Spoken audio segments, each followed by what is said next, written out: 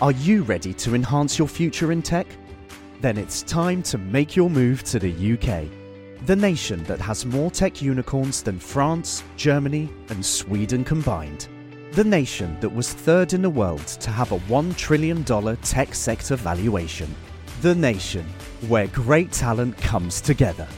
Visit gov.uk/great talent to see how you can work, live, and move to the UK. Men over 16 were meant to tread on a treadmill for 6 hours a day, and they were meant to climb just over 8,100 feet. That's the equivalent of going up the Shard about 8 times.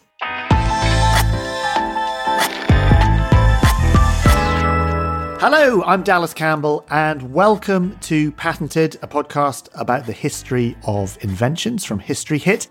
Today on the show, I'm going to be talking about the tortuous history of treadmills. Some may argue that treadmills, as we know them today, are a punishing device, and I think they have a point.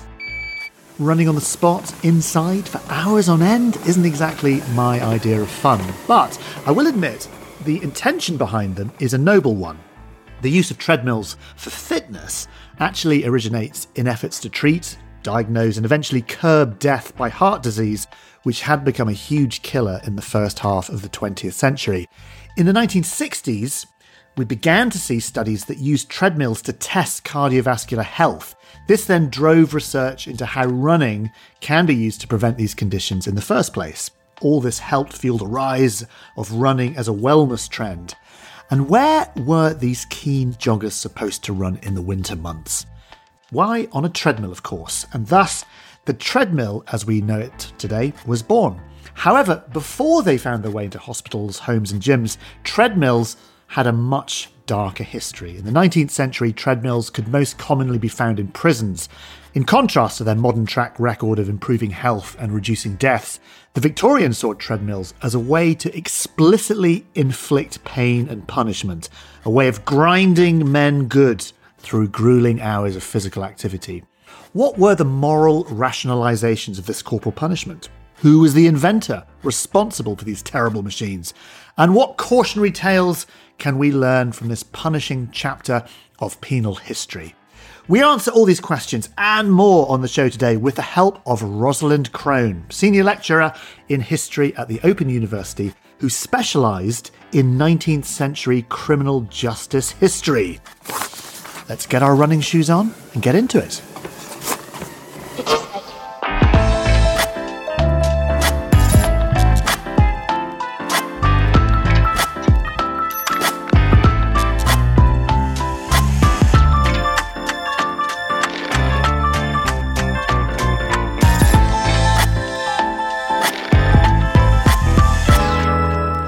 Welcome to the show, Rosalind Crone. Thank you. It's great to be on the show. Thank you very much for the invitation. Who do we have to thank for bloomin' treadmills then? Now, that's a really good question because the history of the treadmill or the treadwheel goes back a very long way, hundreds and hundreds of years. There's evidence to suggest that the Romans were using them in the 1st century AD. Really? Yeah, treadwheels were really popular in medieval Europe as well. But their function at this time was to lift heavy loads. So they were employed at construction sites, to build cathedrals, that kind of thing, quarries, shipping ports. And these structures also known as kind of treadwheel cranes. And there are some lovely examples of these in Britain and Europe, which have been either preserved or reconstructed for the public to go and see. Well, just explain to our listeners what a treadwheel would look like. I'm imagining like a sort of paddle wheel or a water wheel looking type thing. Is that right? That's exactly right. Yeah, so these early treadwheels were just like that. And if you imagine a hamster wheel, that gives you a sense of how it operated. They would put either an animal, like a donkey, or a person inside the wheel, and they would walk around and this thing would spin. And it was that power that then would drive something. So it would drive the crane or it would drive the mill. Pulley or something. Yeah. So what kind of people in the Roman times or whenever, who would be in the hamster wheel? So we know from Roman reliefs that they sometimes used slaves in these wheels. So not always free people, but sometimes free people, labourers were put into them. Mm-hmm. It's quite interesting. In the late 16th century, there was an inventor called John Payne. That's nominative determinism, John Payne. The story gets better. So he came up with a tread wheel, which was kind of an inclined wheel that you walked on, you know, at a kind of a base that was up a little bit that would drive a mill. Okay. And it was either John Payne or the Lord Mayor of London who suggested that maybe a version of this treadmill could be placed in the new London Bridewell in the late 16th century. Now, the Bridewell was kind of like a new prison that had been invented at the time for the incarceration of kind of petty offenders, vagrants, idle apprentices, basically those who would not work.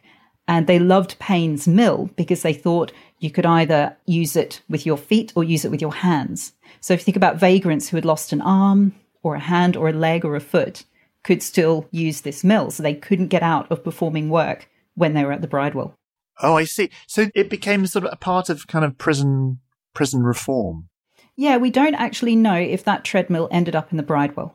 But we do know that there were thoughts about this, and those thoughts about the treadmill continued into the 18th century. So by the time of the Penitentiary Act, the famous Penitentiary Act of 1779, legislators put a provision in there for prisoners to be put to hard labour on something like a treadmill. So there were all these thoughts that were going around, and this all laid the groundwork for basically the invention of what we recognise as a penal treadwheel or the penal treadmill in the very early 19th century. So what was the point of it when you say the famous prison reform? What was the sort of change?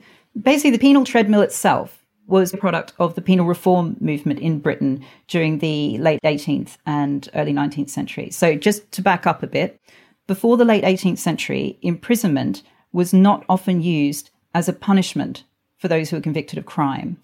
So first of all, you had jails. This was one type of prison in the period, and they were just used to hold those who were accused of crime and were awaiting jail, as well as debtors, etc. You also had bridewells that I just mentioned before, also known as houses of correction. And so they were for petty offenders, vagrants, the idle and disorderly. And they were given very short sentences, but it was hoped that they would be given some kind of work to do in the house of correction as a means of correcting them or reforming them. As for the convicted criminals, there were just a range of kind of bodily punishments that existed for them: whipping, branding, transportation, death. Okay. Now, all this began to change in the second half of the 18th century. And this was partly in response to the war with America that was happening in the 1770s, because suddenly they could no longer transport their convicted criminals. But it was also in response to a kind of growing number of criminals, because capture and prosecution were becoming more successful, and also an idea of humanitarian punishment. So people started thinking that perhaps it was not such a good thing to inflict bodily punishments on people, especially when they're ever-growing numbers. Yeah, that's fair enough. Yeah, so we have on the one hand this kind of transformation in the use of the prison as a punishment. At the same time, there was also a transformation of the prison as an institution. Again, prisons in the 18th century, especially jails, they were really, really unpleasant places. And the extent of the misery and the dirt and the dangers, they were kind of recorded and captured by that famous prison reformer, John Howard, in the 1770s. And substantial efforts were made to make prisons into kind of healthier environments through better sanitation, regular whitewashing, and transferring the cost of imprisonment, which used to be on the prisoner, onto the authorities. But it was also about, what do you do with these prisoners? So you've got this ever-growing number of criminals in the jail, in the Bridewell, but they're all idle. They're all sitting around with nothing to do. And this is a control problem because idle prisoners are dangerous. They kind of get together and they come up with plans. You don't want them to do that. But it's also a question of reform or rehabilitation. You want to teach them to work, so they go out and they become productive members of society and they don't commit crime anymore. And the way to achieve this, nearly all reformers agreed, was through the performance of some kind of labour in prisons. And this idea of hard labour, but also industrial employment. There are various examples of industrial employment around the turn of the 19th century in prisons. But industrial occupations started to fall out of favour, and there were several reasons for this. First of all, the problem of short sentences. Okay, there were so many prisoners who were unskilled, and they were only serving sentences of weeks or perhaps a couple months, and there was no time to train them in these new trades for industrial occupations. Second problem was about less eligibility. So industrial occupations are hardly punishing things. Mm-hmm. You know, they're kind of nice things, especially when the prisoners were allowed to earn a bit of money while they were doing them. So people on the outside were getting a bit cross, especially when crime rates were going up. There was also an economic depression, right, which came about at the end of the Napoleonic War. And so there was increasing unemployment and there was fear of competition from prison labour. And finally, industrialisation. So the economy in Britain was becoming less labour intensive and more capital intensive. So there wasn't so much of a need for all of these people to perform labour.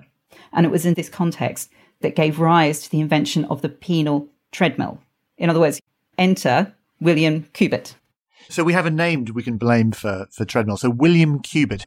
It sounds very familiar, William Cubitt. I'm trying to think where I know the name William Cubitt from. Yeah, the Cubitts were very famous engineers. Okay. So there's the family that William Cubitt came from, who were kind of one branch, and then there were another set of Cubitts as well. Okay. Yeah, so in history, they're quite a famous kind of engineering name. Maybe I just know, isn't it a measurement, a cubit? Isn't that a sort of standard measurement of something like an inch? Yeah. So William Cubitt, engineer, comes along, and you've got all these prison reforms, all this change that's going on that you've beautifully described. What does he come up with? Yeah. So William Cubitt at the time was working in Suffolk, and he was chief engineer at a firm called Ransom's, and they specialised in agricultural equipment. And he had a kind of a side thing of designing interesting machines. Now, there are kind of different accounts of how he came up with the idea of a treadmill.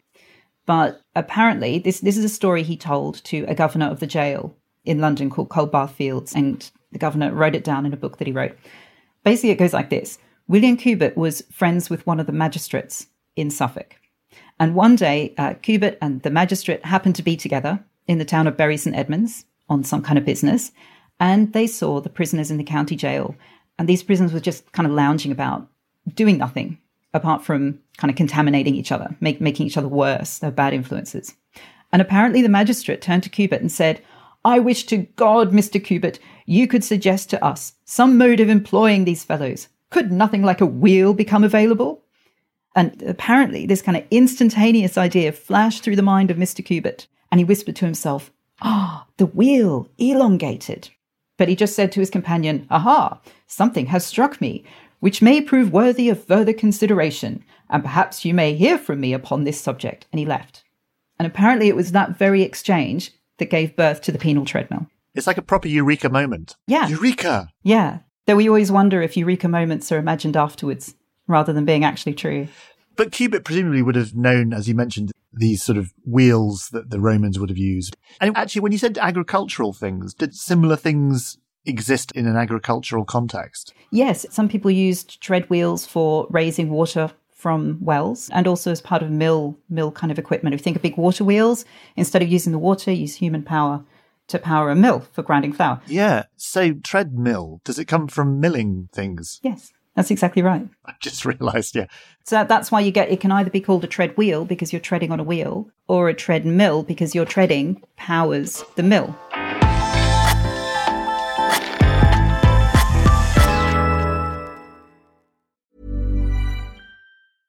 Hey, I'm Ryan Reynolds. At Mint Mobile, we like to do the opposite of what Big Wireless does. They charge you a lot, we charge you a little. So naturally, when they announced they'd be raising their prices due to inflation, we decided to deflate our prices due to not hating you.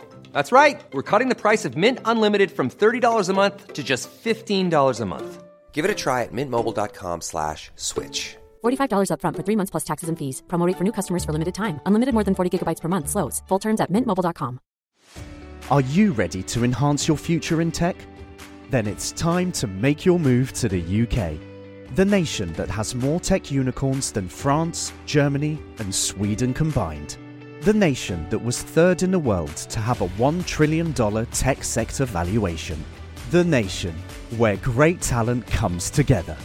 Visit gov.uk/great talent to see how you can work, live, and move to the UK.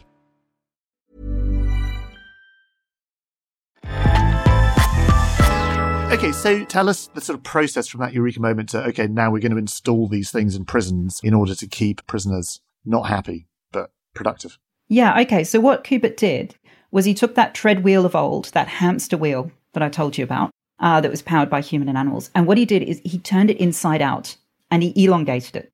So instead of walking on the inside of the wheel to turn it, he made it so you walked on the outside of the wheel. And then by elongating the wheel, because you could do that now if prisoners are walking on the outside, he could get lots of people walking on it at once. So he put steps on, wooden steps, on the outside of the wheel. Like kind of cogs. I'm sort of imagining, when they're in the water, those logs, and people sort of run on them. Yeah, so imagine these kind of cantilevered steps kind of sticking out, and that's what the prisoners would walk on. Yeah. And the prisoners would climb on these steps, and they would hold onto a bar to steady themselves. The steps were clever because they were kind of positioned right at the wheel's axle. And then a covering was placed on the top step. So you couldn't go up the wheel. You could just walk in the same position. So the effect is kind of like going up an escalator the wrong way at a steady pace. That was my favourite thing to do when I was a kid. Yeah, and it was actually a punishment in the 19th century, right? I still kind of do it. When I see an escalator, I'm still tempted. Okay, so I can sort of picture what it looks like, this kind of elongated thing. How many prisoners do you have in one of those? Well, his prototype that he then installed at Bury St Edmunds Jail to solve the problem of those idle prisoners that he had watched sitting around and doing bad things, you could get 28 men on that at once. Jeepers. So presumably they all have got to be exactly in time with each other, otherwise it's going to be chaos. Yeah. Presumably people are going to fall off and get mangled. Oh, yeah, we can definitely talk about accidents, unless you want to know first about the Bury Mill, which is quite interesting. Yeah, tell us about that. So it cost between about £500 and £600 to install it. And you could put 28 men on, but the best thing to do was to arrange your prisoners in relays. So the wheel would never stop. So you had men waiting to go on and then men coming off the other side. And how long would a session on the wheel be? So you could do about 10 or 15 minutes on and then 5-minute rest, 10 to 15 minutes on and then 5-minute rest. That's kind of like what you do in the gym, like a proper gym routine. Yes. And then this thing really took off. So the leading kind of penal reform organisation at the time, the Society for the Improvement of Prison Discipline, they were sent all the designs by Cubitt. And they had a look at it and they observed the mill at Bury and they thought this is a fantastic idea. So they recommended it. But just in terms of the psychology for the prisoners, sure, what would it do to the prisoners? So you want them to have something to do so they're not conspiring and misbehaving. Anyone who's been on a gym treadmill knows how mind-numbing they are. Was that the sort of idea? Just, that we talk about the treadmill of life as being just utter monotony and literal mind-numbing. It became that later. But at the start, that wasn't necessarily the intention. The start was a kind of a punishment that could be equalised across all. So every man and woman would perform the same labour, no more and no less. Right. So it's that idea of being able to equalise the punishment. Oh, it's sort of standardisation. That's right. But also these treadmills originally were meant to be productive. Right. So William Cubitt himself even had ideas that you could get outside contractors renting the mill and the prisoners to grind grain or to spin cotton or something. He thought his mill was great because it could be applied to basically any region of England to do any kind of work that was local.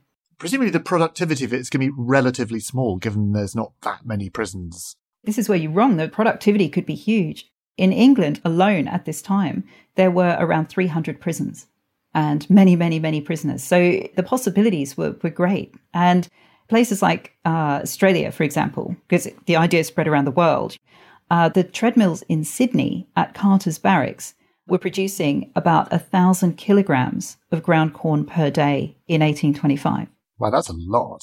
Yeah, these wheels are incredibly efficient at doing productive work. The problem is, in England, they very quickly become unproductive.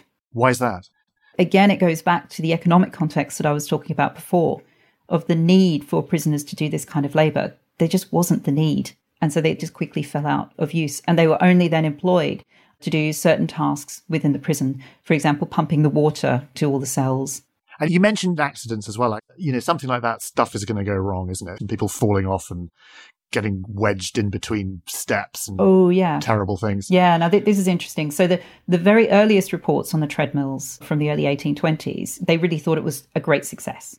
And in 1823, the Home Secretary, for example, sent a circular around the local prisons and he said, tell me your stories. How good is this thing? How is it working? And the responses that he got, some of the claims, were just absolutely extraordinary. Okay, so apparently at Ipswich County Prison, the prisoners loved it so much, they would queue up to get on. They were just so keen to take a turn, apparently. Why? Well, apparently it was the health benefits. Oh, okay. Yeah. The women at Northallerton County House of Correction, they loved it too, because they said it was much easier to walk on the wheel than to do the prison laundry. And I have some sympathy for that argument, actually. I think they might have been right. And there was even an account of one woman who was able to knit as she was treading on the mill. Then other people, were talking about all the exercise benefits. And so you get all these great reports early on of these wonderful treadmills. But very soon, evidence to the contrary comes out. And it's evidence about all the damage to health that is being caused by these treadmills as well. Like physical damage, like people breaking things. Yep. So pulmonary complaints, rheumatic complaints, apparently inflammations of the groin, That was a common complaint as well. Hernias. There were scandals about women on the treadmill and the particularly dangerous effects for them. And some pregnant women had miscarriages from turning the wheels. So a lot of prisons removed their women from the treadmill as well. Yeah. And, there were all sorts of problems. And also prison reformers began to say, well, at a time when we're trying to reform prisoners and we're trying to send them out as better people, what these treadmills are doing is they're just irritating the prisoners and hardening them up and making them very unpleasant people. So perhaps we're doing the wrong thing. So what we then saw in the 1830s and 40s was a big backlash against the treadmill. And whereas it had spread internationally, you saw this great big retreat and people pulling in and saying that actually, in a lot of places, we don't need these things. We can use prison labour for other purposes. And so you see it disappearing from places like America and Australia quite quickly. In Britain, though, you get a retreat and then you suddenly get, bam, a revival in the late 19th century of the treadmill. In prisons? Yeah. So you get this retreat in the 1840s and then suddenly in the 1860s, this great big revival. But basically, the penal treadmill is abolished by the early 20th century. It becomes a great scandal in the late 19th century. And it becomes an instrument of torture in prisons because of, new ideas about punishment. Well, how do we go from treadmills in prison to treadmills becoming a fitness craze or a fitness thing that people use? That's a good question. The link is a little bit tenuous, if you ask me, because if you look at the prison treadmill, that's a wheel that's turning around. Our treadmills today, they're not wheels. They're something that we walk on the spot. And we're not climbing either. So it's more the language of the treadmill, I think. We think about treading, the treadmill of poverty, the treadmill of pain. So it's more about the monotonous activity that gives the exercise equipment its name rather than the invention itself. I think a closer kind of relative to the penal treadmill is probably those stepping machines that you see in gyms. And it's that act of stepping, it's much more painful than the act of walking. Yeah, there is something slightly dehumanizing about being on a treadmill, I always find. Time sort of elongates. It does. Now, if you imagine in the late 19th century, the new kind of rules that came in meant that men over 16 were meant to tread on a treadmill for 6 hours a day. Crikey. With their little rest intervals, 6 hours a day. And they were meant to climb just over 8,100 feet. That's a lot. That's a lot. That's the equivalent of going up the Shard about 8 times. Yeah. I read am I right in thinking Oscar Wilde was on the treadmill? He was not. Is that a myth? Yeah, that is a nonsense. He was excused. He was not physically fit. Okay. And this was the other problem, again, of the treadmill in the late 19th century, that it was just so punishing. They did a calculation as to how much men should walk on the treadmill. And they basically said, how much can you do without dying? And so they calibrated it all on a kind of average man. Oscar Wilde was not an average man. He was not fit and he was not healthy. And so many people, like Oscar Wilde, had to be excused from the treadmill. So that this punishment that everyone was meant to do, a lot of people didn't. So, for example, in the early 1880s, about 75% of men were cleared for going on the treadmill or some other kind of hard labour. This dropped to about just over 50% by the mid-1890s. And that's when Oscar Wilde was sentenced to imprisonment. So he was excused. He watched it and wrote about it, but he never experienced it for himself. Okay. Is there a sort of cautionary tale we should be taking away from us when we think about treadmills, from your point of view as a historian of the penal system? Yeah, I think there are two things to learn from this. I mean, the first one is about prison labour. What do we get prisoners to do, especially prisoners who are on short sentences with low skills? There's not enough time to train them. There are continuous objections from the economy outside in terms of establishing competitive markets within prisons. How do we connect them into the economy outside? That's a perennial problem. We haven't solved that one yet. And we see the treadmill that starts off as something that should be productive, becomes unproductive. And it's hard for modern audiences, I think, to kind of capture in their imagination what the treadmill would have been like in the late 19th century. As a man sentenced to a couple months in prison, you would have gone on having very little sleep on a plank bed, being given very little food. You're on virtually a starvation diet that was deliberately made nauseating and horrible to give you stomach complaints. And then if you think about the noise, the motion of the wheel going round and round, the sweat, the smell. I mean, this was truly an instrument of torture. And this is what happens when we kind of divide prisoners off. We erect walls between prison populations and the general population, and we dehumanize the prisoner.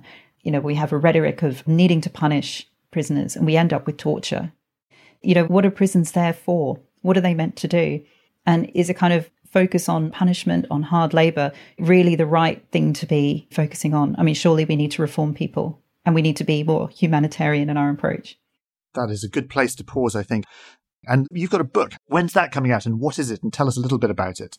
Yeah, so that's coming out in May, and it's the first ever study of the history of prison education. Fantastic. And you've also got a book, Violent Victorians, as well, haven't you? Oh, I do. Everyone loves that title. That's all about entertainments in London in the 19th century and how gruesome and bloody they were. Just give us a little flavour. What's the most gruesome Victorian bit of entertainment? Oh, well, definitely going to a hanging is a pretty good entertainment in the 19th century, but also penny bloods, penny dreadfuls. What's a penny dreadful? Kind of little chapters of books that are sold in penny numbers, with lurid illustrations showing tremendous amounts of bloodshed. And of course, don't forget Punch and Judy. Love Punch and Judy. Didn't that come from Italy, Punch and Judy? Yes, Pulcinello. Commedia dell'arte. Yeah, there you go. Hey, we could talk all day about fun Victorian terrible things. But we shall leave it there. Rosalind, thank you very much indeed for being on the show. Thanks for having me. Thanks very much for listening to today's episode. Hope you enjoyed it. If you're enjoying the show, please make sure you take a second to rate it and review the episode. It really, really helps us out. So thank you very much if you could do that. Remember also to subscribe to the show, as I'm back every Wednesday and Sunday with brand new episodes. And coming up next, we've got an episode with the fabulous and brilliant Tamandra Harkness on the invention of zero. I hope to see you then. Today's episode features music from Epidemic Sound.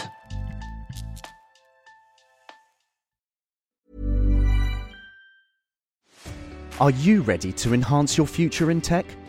Then it's time to make your move to the UK, the nation that has more tech unicorns than France, Germany, and Sweden combined. The nation that was third in the world to have a $1 trillion tech sector valuation. The nation where great talent comes together. Visit gov.uk/great talent to see how you can work, live, and move to the UK. While I still have you, very briefly, if you fancy getting all of the History Hit podcast archive and new episodes ad-free, along with hundreds of history documentaries to watch, download our app across Apple App Store, Google Play and smart TV platforms. Follow the link in the show notes or go to historyhit.com/subscribe. There is thousands of hours of history on there, including a documentary on science in the Middle Ages with Seb Falk, and also one with me talking about the secret history of the space race. As a patented listener, you get a special gift if you use the code PATENTED at the checkout. You get 50% off your first 3 months. That's PATENTED for 50% off your first 3 months. And if you're an Apple listener, you can subscribe for new ad-free podcast episodes within the Apple app.